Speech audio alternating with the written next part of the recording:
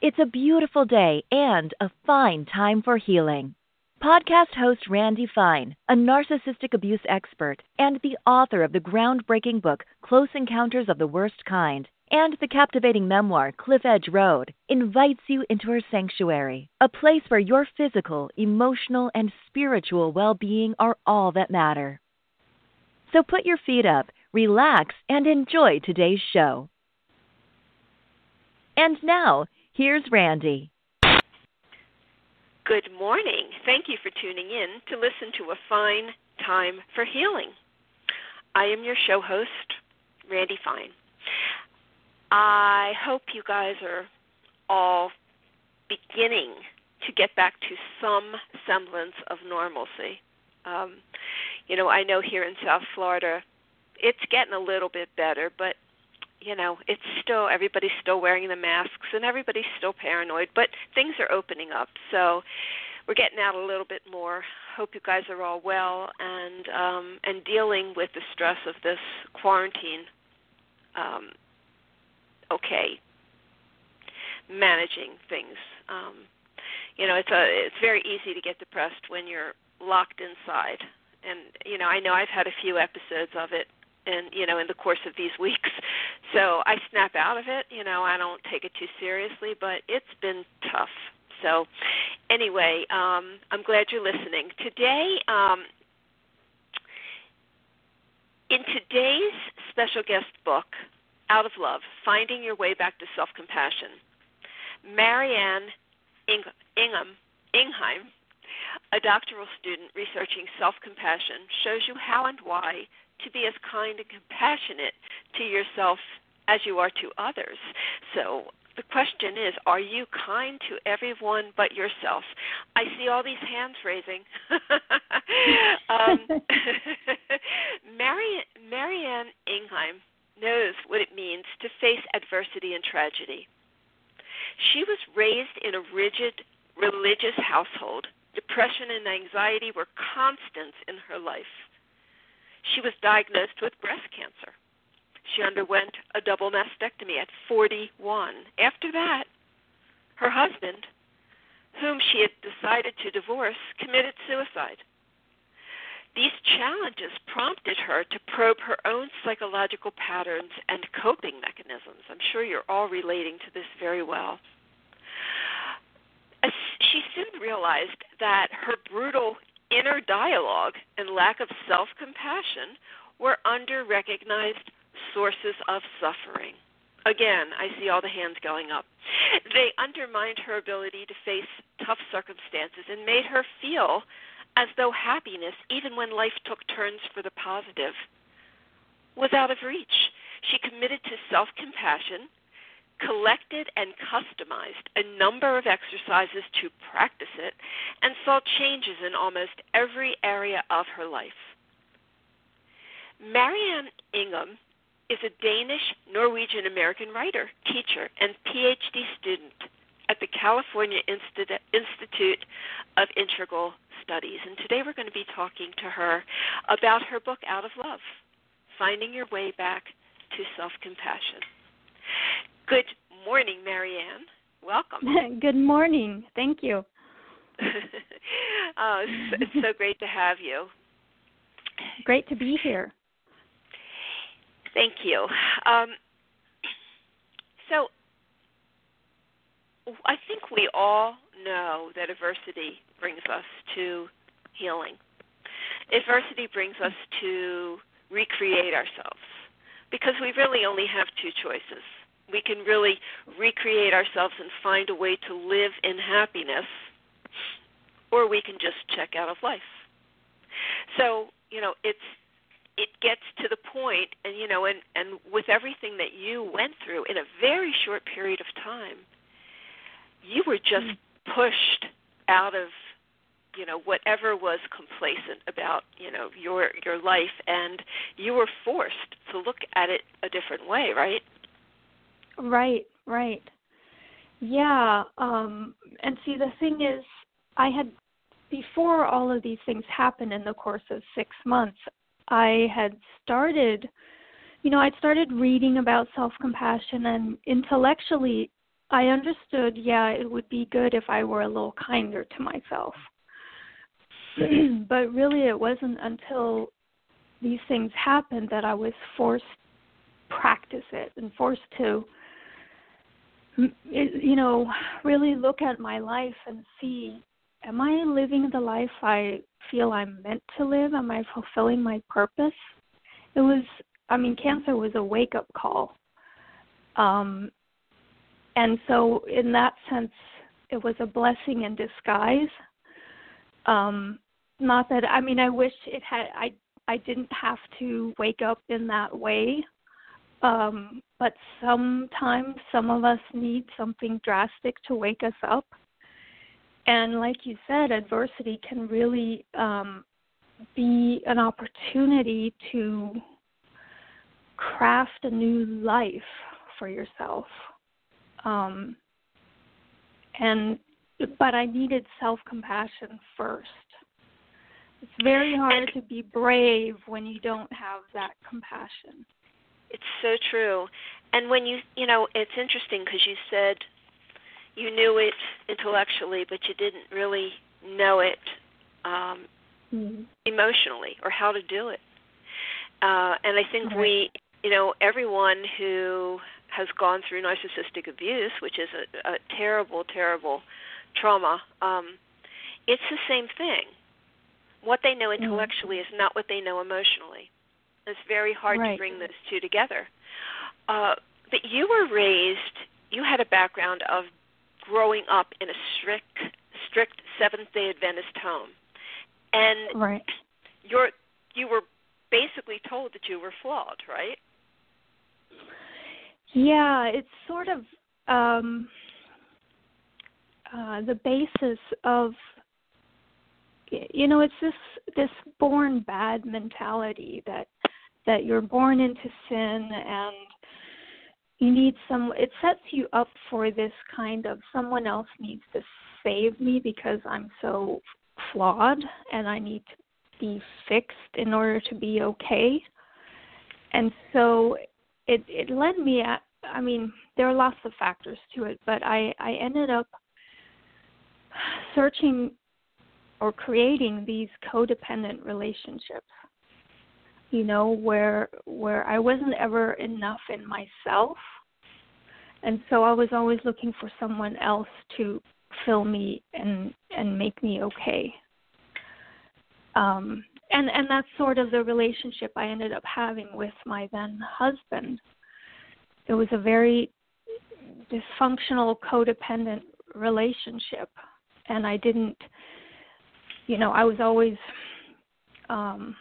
he was very controlling in a subtle way. And so I just never felt like I wasn't capable of anything. I was small and incapable and fragile. And so I ended up living this kind of small life where I was afraid of doing anything. And he was always telling me, be careful, come back at a certain time because, there are bad guys out there, so like this whole environment of fear and staying insulated in a way. And so after cancer, I was like, wait a minute, that's not who I am. I'm actually a very brave person who wants to be out there doing big things. So that was a huge wake-up call for me. Yes, and this husband really did a number on you because when you finally got enough courage to ask for a divorce, he went out and committed suicide. What, the next day? Right. It was the same. So I had sort of vaguely told him I wanted to leave. And we went to see a couples therapist, and the therapist told me, you have to tell him straight out. You can't string him along. And so I said, okay, but I need your help. So we met together with a therapist, and he dragged it out on me. Yes, I want a divorce. And my husband walked out of the room, And later that night, I got a call from the sheriff's department that there had been a car crash, and the next morning when I went back to our apartment, I found a suicide note. Oh, gosh. So it could have, without the suicide note, it could have just been deemed an accident. But I guess he wanted to make it clear. Wow. He just punished you. He punished you in the worst possible way. How did you cope with that? I mean, you must have felt horrible. I did. I mean, talk about guilt. I already had a lot of a very primed guilt conscience. So I felt horrible, and I felt it was my fault.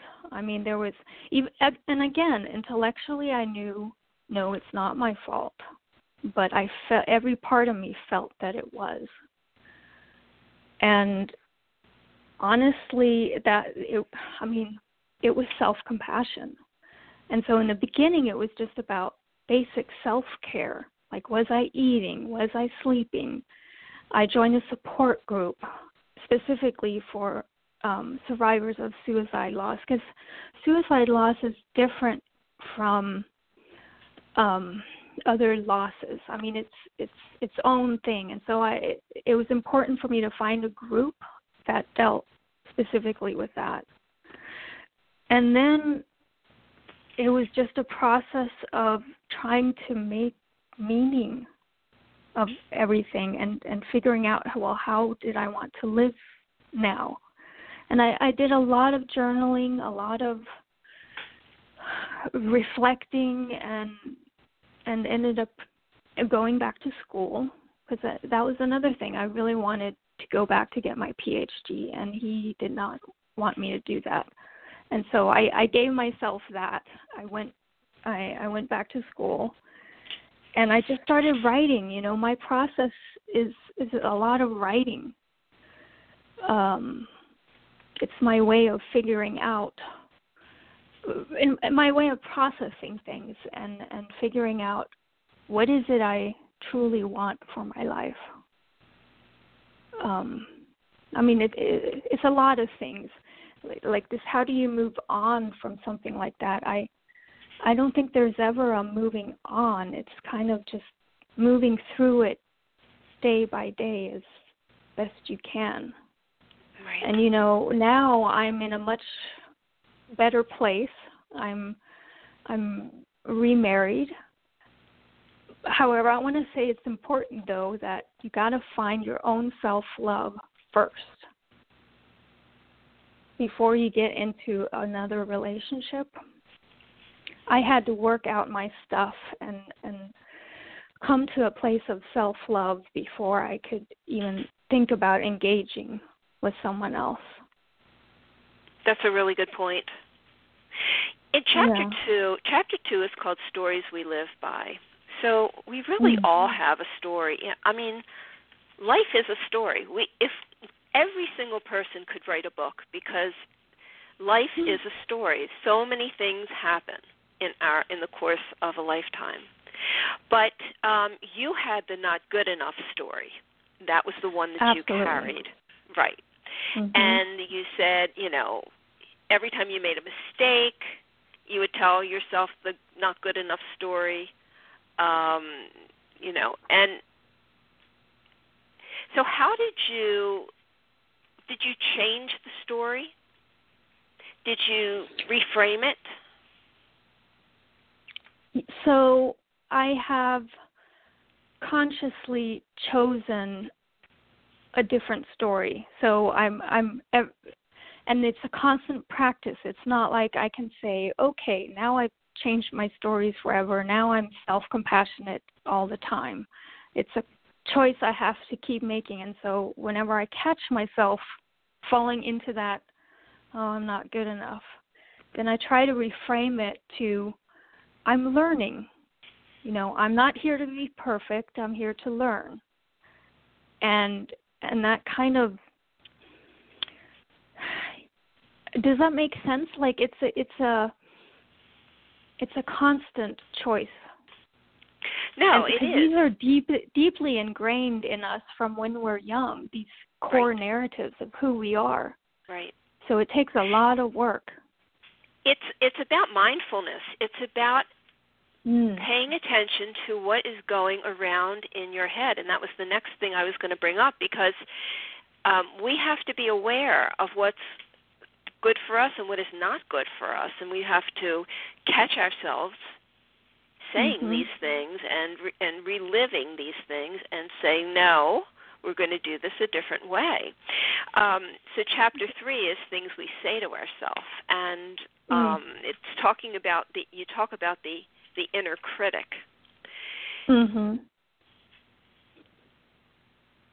So many of us, I think most of us, have that inner critic. You know, you say, I usually suck at, I'm so stupid, what is wrong with me, why am I so lazy, why did I screw up? And you talk about the words always and never. I mean, to me that is, I cannot stand when people say always or never, because that's absolutely not true. But what is that about? How did you change your self-talk? Well, like you said, the first part of it, or most important part, is mindfulness, so becoming aware of it. And there are different ways, like I mentioned this exercise of, for 1 week, every time you feel bad about yourself, write down the words that you thought, what was going through your mind as you started to feel bad. And then at the end of the week, you can go back and read and see if there are any patterns. So for me, for instance, a lot of my criticism has to do with performance and achievement. You know, for some people, appearance. It can be a lot of different things. And so then I can start thinking about changing that self-talk when I can catch it, you know. So when I can catch myself saying, oh, I never finish anything, I can stop and question, well, is that true? I never finish anything? No, that's not true. So it's a process of becoming more mindful of what's going on in my head. What am I telling myself all the time? Because if, you know, we want other people to be kind to us, but if we're not kind to ourselves, I mean, that's where it starts, right? And a lot of us are beating ourselves up like crazy. It's no wonder we struggle. Right. And, you know, I think it's natural for us to beat ourselves up, but it's a matter of catching it, you know. And so I do this thing when I start to feel, you know, say, oh, why did I say that, or, you know, whatever. When I start beating myself up over something, you know, I divide myself, and I have this Randy outside of myself, and I have me, and I have this conversation. And I say, so Randy, look how you're making yourself feel. It's horrible what you're doing to yourself. Would you do this to anybody else? Would you ever try to make anybody feel as bad as you're making yourself feel? And she goes, well, no. And I say, well, then don't do it to you. And so, right.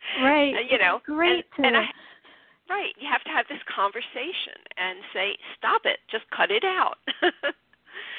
And I like how you sort of externalize that voice and separate it from yourself. So, like, it's a part of you. The inner critic is a part of you, but it's not all of you. Like, you can sort of talk to the inner critic, let her have her say, and then be like, well, you know what, I want to follow this other part of me. You know, whatever you call it, inner wisdom, or, I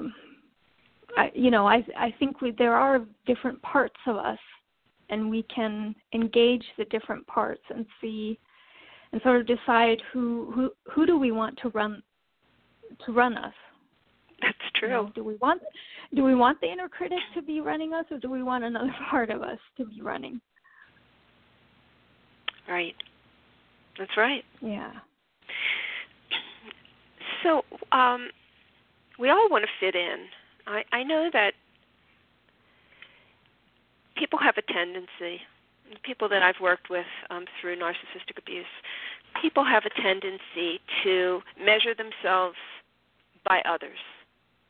Mm-hmm. They look at other people and they think that they're doing better, they're feeling better, they're not having any problems, they're just skating through life just perfectly. Why can't I? Mm-hmm. What do you have to say about that? Yeah, and it's a natural thing that we have because we long for belonging. It's a deep desire that we have, which goes back to, you know, hunter-gatherer days when a person who was on his own was not going to survive. You had to be part of a group. And so we have this, and plus we're very social animals. So we want to fit in. And this is where the self-criticism comes in, because it's essentially we're trying to preempt criticism from other people. So we criticize ourselves in order to catch anything we might do wrong, which will jeopardize our ability to fit in and belong. So it's deeply ingrained and it serves a purpose, but the problem is when we're constantly trying to fit in, and we lose sight of what we really want, you know, and actually that's not really real belonging, true belonging, when you're just trying to be who everyone else wants you to be. It's hard, though, because it is so ingrained in us. But I think that's where self-compassion can come in and help. Because with self-compassion, your worthiness isn't based on the approval of other people or how much you achieve. You're worthy simply because you are, simply because you exist. And so that's why I say belonging starts with yourself. You know, finding the belonging inside yourself. And from that place, you can go out and make healthy relationships. Yes, well said.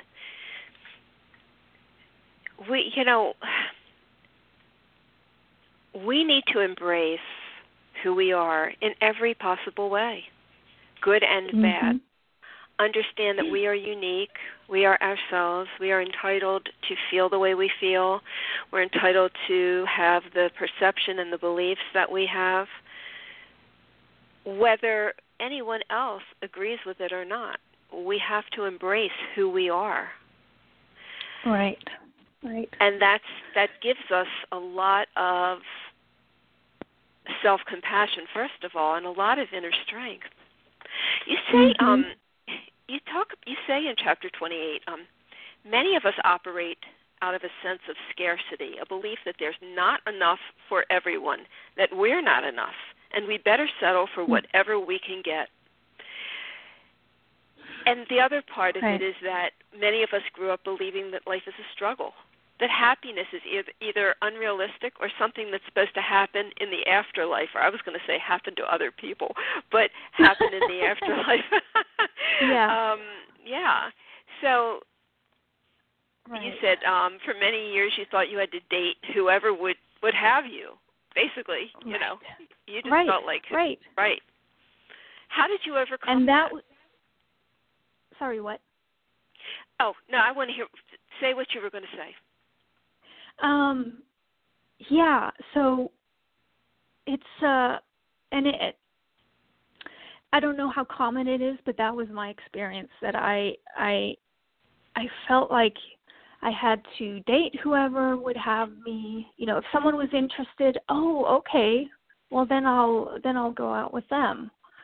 Or the same with jobs. someone wants to hire me. Wow,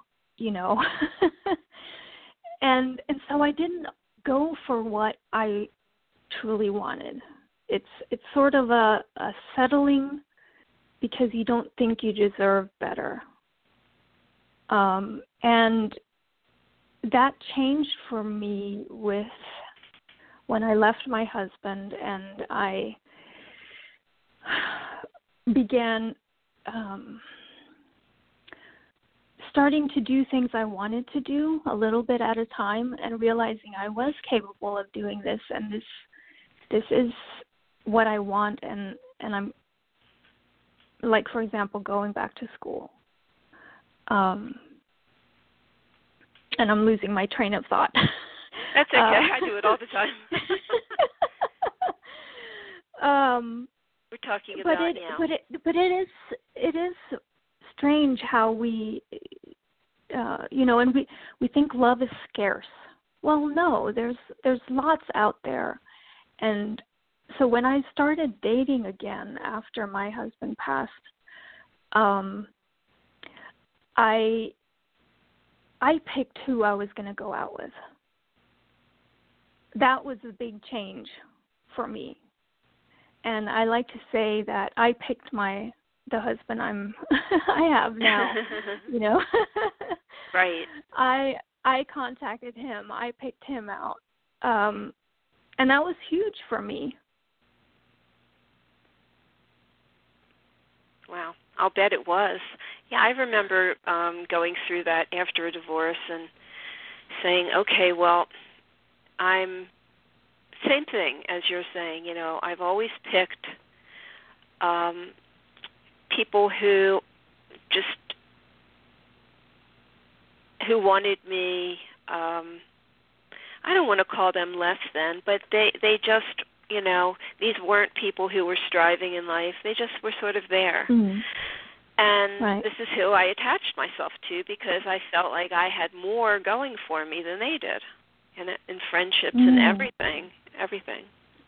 And after my divorce, I made a conscious decision that I was going to change my patterns because who I was choosing was not working. That was not working for me.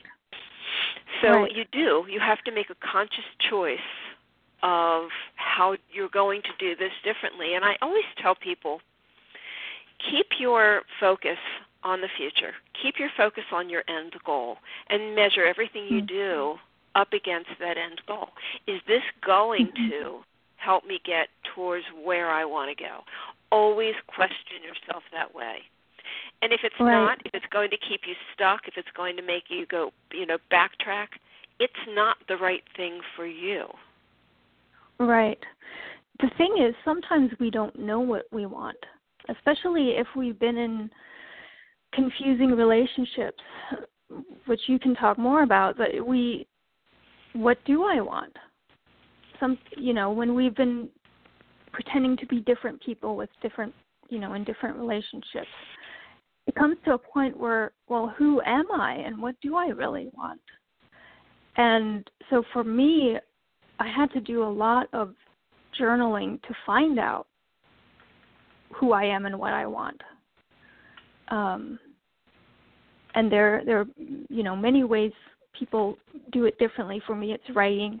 But I think it's important to pause every now and then and reflect, okay, am I still on the path I want to be on? And many times we're doing, going. In a way, being in quarantine has that slight blessing in that we have a little more time to reflect on our lives. Yes, Yeah. And I think that's important, to check in with yourself every now and then and make sure you're living the life you want to live, and you feel like you're in alignment with your purpose. Right. That's exactly right. So let's talk and this about, is the other thing. Oh, go ahead. Go ahead. Yeah, I just to end that, the other thing is with adversity is it really puts that to the fore that, wow, life is short and precious, and, you know, how am I going to live this? You know, facing an illness like cancer, it'll wake you up to, okay, this is it. You know, it's not a rough draft or a, you know, yeah.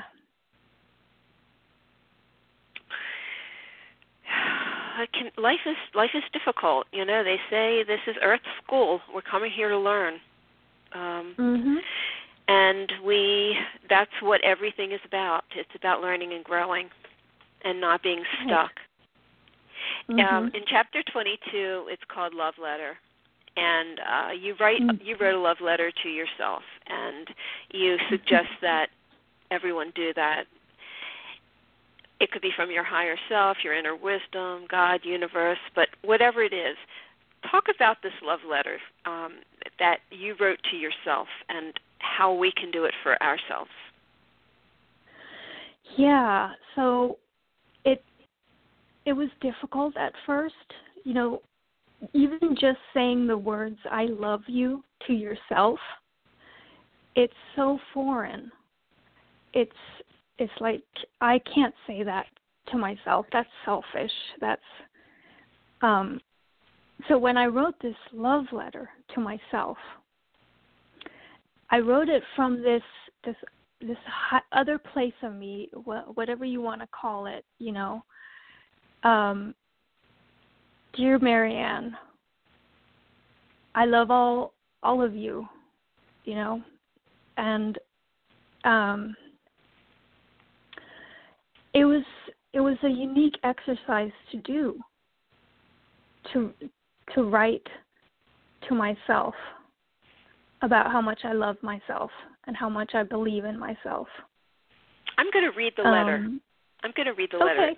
You wrote, Dear Marianne, I am writing this to you not because you are the best at something, the prettiest, the smartest, the anythingist, but because you are Marianne and there is nobody in the entire world exactly like you. I love everything about you, really. I love spending time with you. And I'm interested in how you feel, what you think, why you live. I want to hold you when you cry, laugh with you when you're excited, and be your very own best friend. I love you and will never leave you. I'm the eternal part of you, the energy of love always working for your highest good, not because you have earned it, but because you have inherent worth. I believe in you, and I'll always have your back. Love me. That's excellent. That's excellent. Oh my goodness, when you're reading that to me, it's like, oh, don't we wish people would, that's what we want, right? Right. That's the love we want. Mm-hmm. Yeah, and we can give it to ourselves.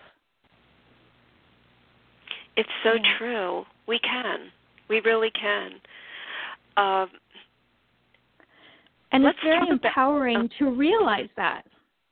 Yes, it is. It is. You we know, are that supposed to love ourselves.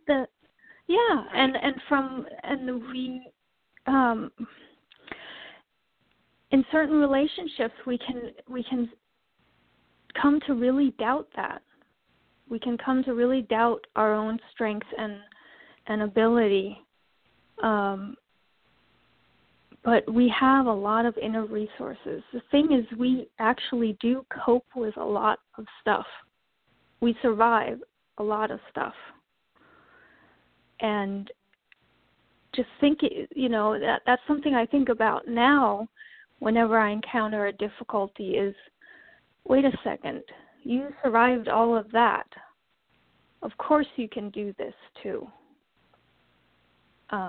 So it's empowering to think about having the ability within yourself to take care of yourself. You know, for the longest time I thought, oh, well, I can't take care of myself. I need someone else to take care of me or help me. No, I have it in me to take care of me. And that's huge. That is huge. And when you have this feeling of empowerment and self-love, you have so much more to give out. Mm-hmm. You know, most people who feel bad about themselves, who have these backgrounds where they've been told that they're less than, generally these people are very giving, loving people, often codependent, but they want to give and give and give and give. But what happens is, as they do this, they are depleting all their resources because they have nothing that refills itself.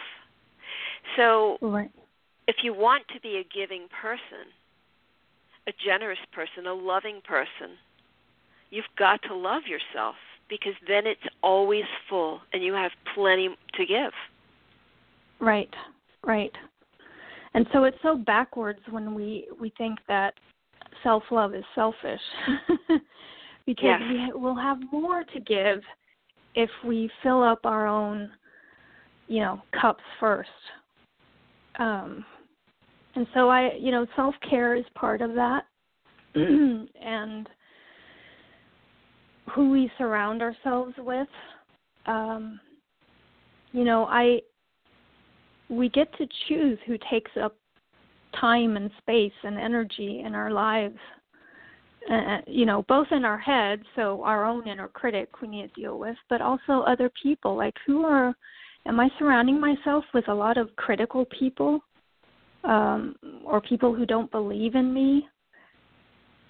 Why? I don't have to do that. Now, it can be hard with family members, but I think you have the right to choose who's in your life. Definitely, we do. And it is very hard with family members. But, yes. You can set boundaries with family members, and sometimes they will accept it. If something's not working out, you can set a boundary. But for people who constantly want to cross those boundaries and just want to make you feel bad about yourself, that's their whole goal, you have to stop. You've got to cut it off, because all it's doing is bringing you down. And so, I say no toxic people in my life. If something feels toxic, nope, it doesn't come in. Right. Because I've had so much toxicity in my life before and it was so hard to move past that, that now I just don't let it in. It just doesn't come in. It's too much trouble. Right. Yeah, because it's very hard to get rid of once it's in. Yeah, it is. Yeah. And I think, so it's, in a way, if we want to think about it from a, what should I say? So sometimes setting boundaries can come across to people like me as, I'm pushing people away, I'm being selfish. But in reality, I'm taking responsibility for my life. And part of that is letting other people take responsibility for their lives. This codependency, I've been on both sides, where I've been the one who needs rescuing and the one who wants to rescue other people. And the thing about wanting to rescue other people, it's just as bad, because you're not letting them deal with their stuff in their own time. When we try to fix other people, we're not letting them grow in their own way. And so this is one thing, a pattern I discovered in myself, was that I was always trying to take care of other people.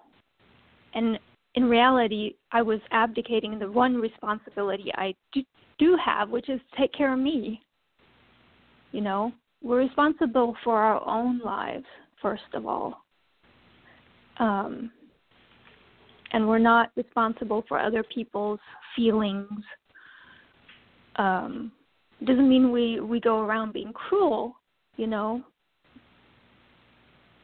but the love starts from within with yourself. Absolutely. I believe that. Mhm. I agree with you. You were saying, people have their own path to walk. Just because Right. it doesn't look right to us doesn't mean that we're supposed to interfere with it. And and that I apply that mindset to raising children. I have adult children, and sometimes I've actually don't want to interfere ever and never have. But sometimes if I look at it and I say, well, that's not going right, then I say to myself, well, they have their own path to walk. Just because they came from me doesn't mean it's my responsibility to run their life. They have their own trajectory. They have their own lessons they have to learn. And I can't interfere and stop that. Right. And that's hard, especially as a parent. Mm-hmm. Yeah. It is. But when I tell myself they're individuals, they are of me, they are not part, they're not attached to me, they're not part of me. They are of me, but they are unique individuals with their own lessons to learn. So, and that's hard as a parent, you're right. It's hard to strike that balance. Mhm. Yeah. Let's talk about perfection. Oh, yeah. Perfection. Okay. Why do we think we have to be so perfect? I think it ties in with that wanting to belong and feel, and especially if we grow up in an environment that encourages, or what word should I use? Encourages perfection, or maybe even demands perfection. It's a trap that we can get into. I learned it from my mom, who's a perfectionist, and this is I'm going on a sidetrack here, but even if we have worked on our own, well, let me put it this way: even if we are trying to raise kids with self-compassion, if we're modeling this perfectionism and comparison and self-criticism, that's the part that they're going to learn. And so we have to really work on ourselves first. And with the perfectionism, it's fine to be wanting to do your best. I think it has the difference has to do with the motivation. So are we trying to be perfect to avoid making mistakes and disappointing people, or are we motivated by, this is something I'm passionate about and I want to do it to the best of my ability because I love doing this. So I always ask myself that, okay, am I just afraid of failing?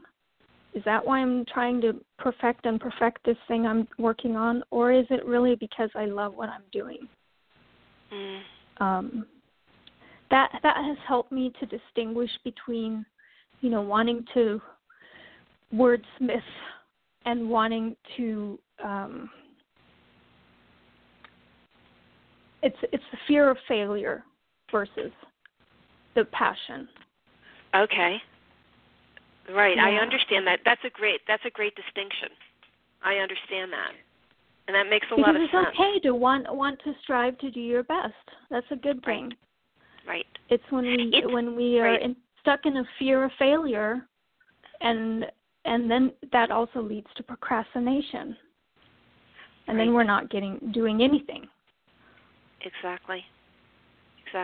When it causes stress in us, when it's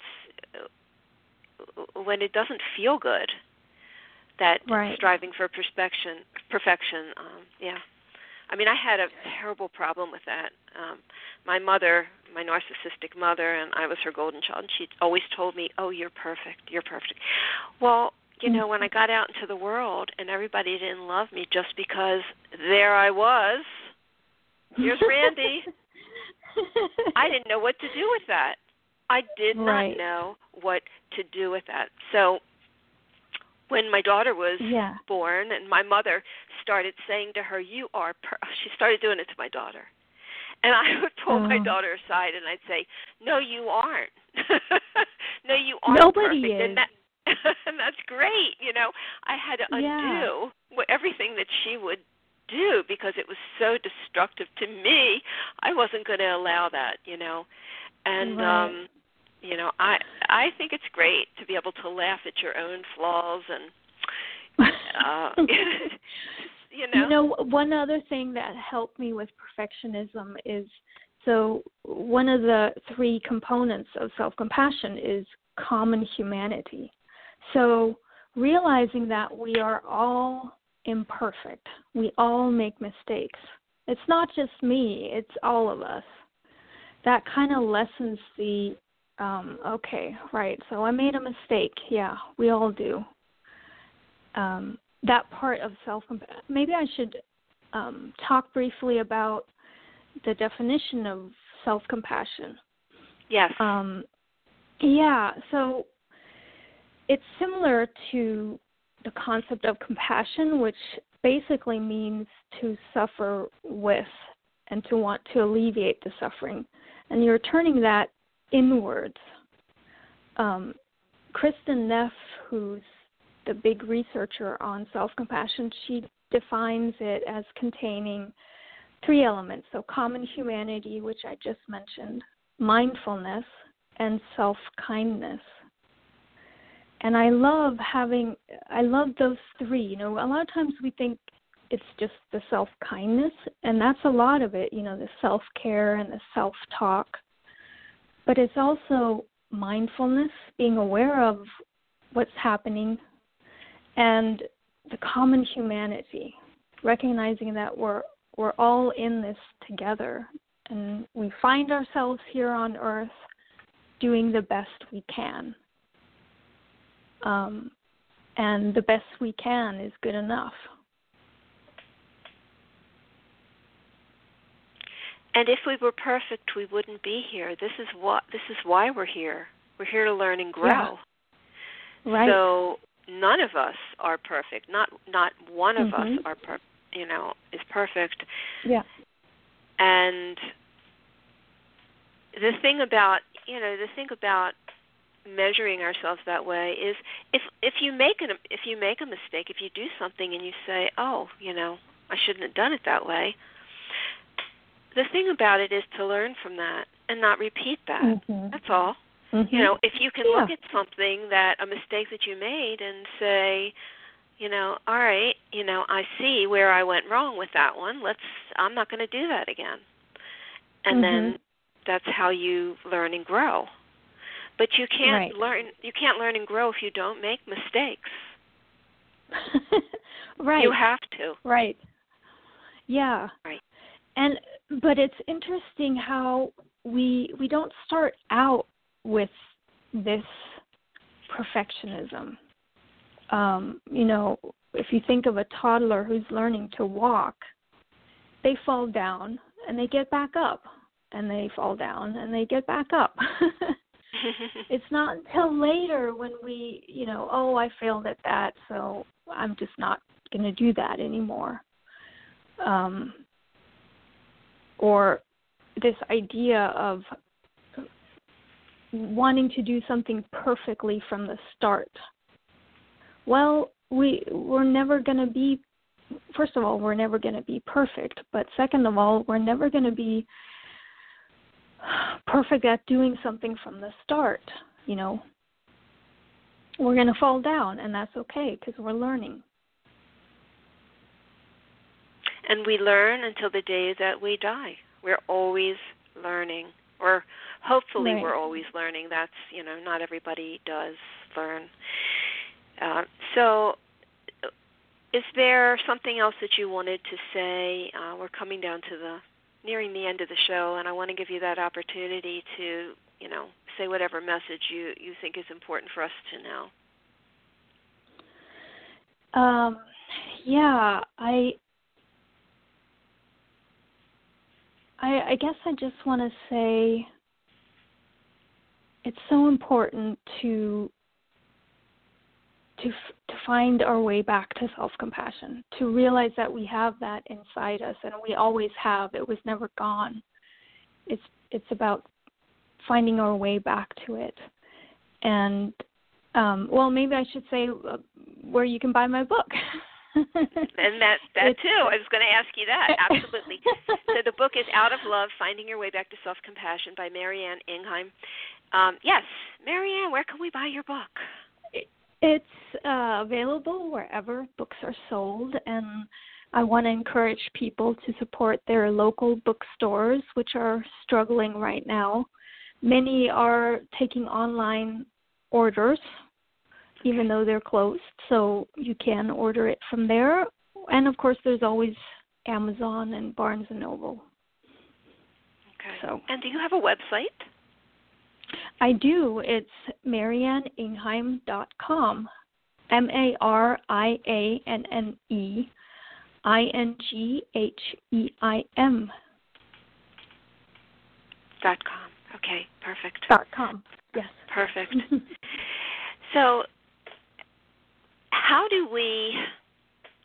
is there a way for us to, we talked about a lot of aspects of self-love and self-compassion, self-compassion really. Where do we begin? What is the first thing for us to do if we don't really get it, that we're supposed to be compassionate to ourselves? What is step one?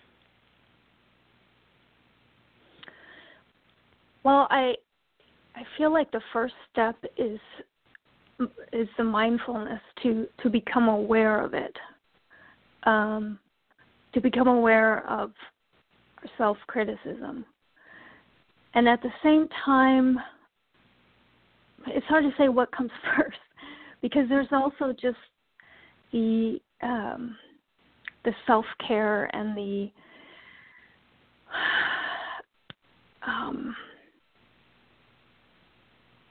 self-care and the self-care and self-talk are probably the first things to start with,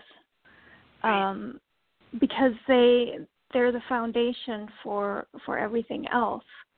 And if we can begin to be kind to ourselves, we can start looking at, other things, our relationships, our the choices we're making, and see if there are other areas where we need to be more compassionate. But I think self-talk and self-care. And what many people don't understand is the should-haves, could-haves, would-haves, why did I? That's negative self-talk. Why did I do that? Why did I get caught up in that? Why didn't I know better? So all those things are negative self-talk. You're hurting yourself every time you say that. How does it make you feel? How does it make you feel? If it makes you feel bad about yourself. And that's why, starting with what are the self-critical thoughts can be a little intimidating, but if you instead think of, well, how am I feeling right now? Am I feeling bad about myself? Well, what did I just think that made me feel that way? Can be one way to get at, because a lot of times it's so unconscious. We don't know how horrible our self-talk is.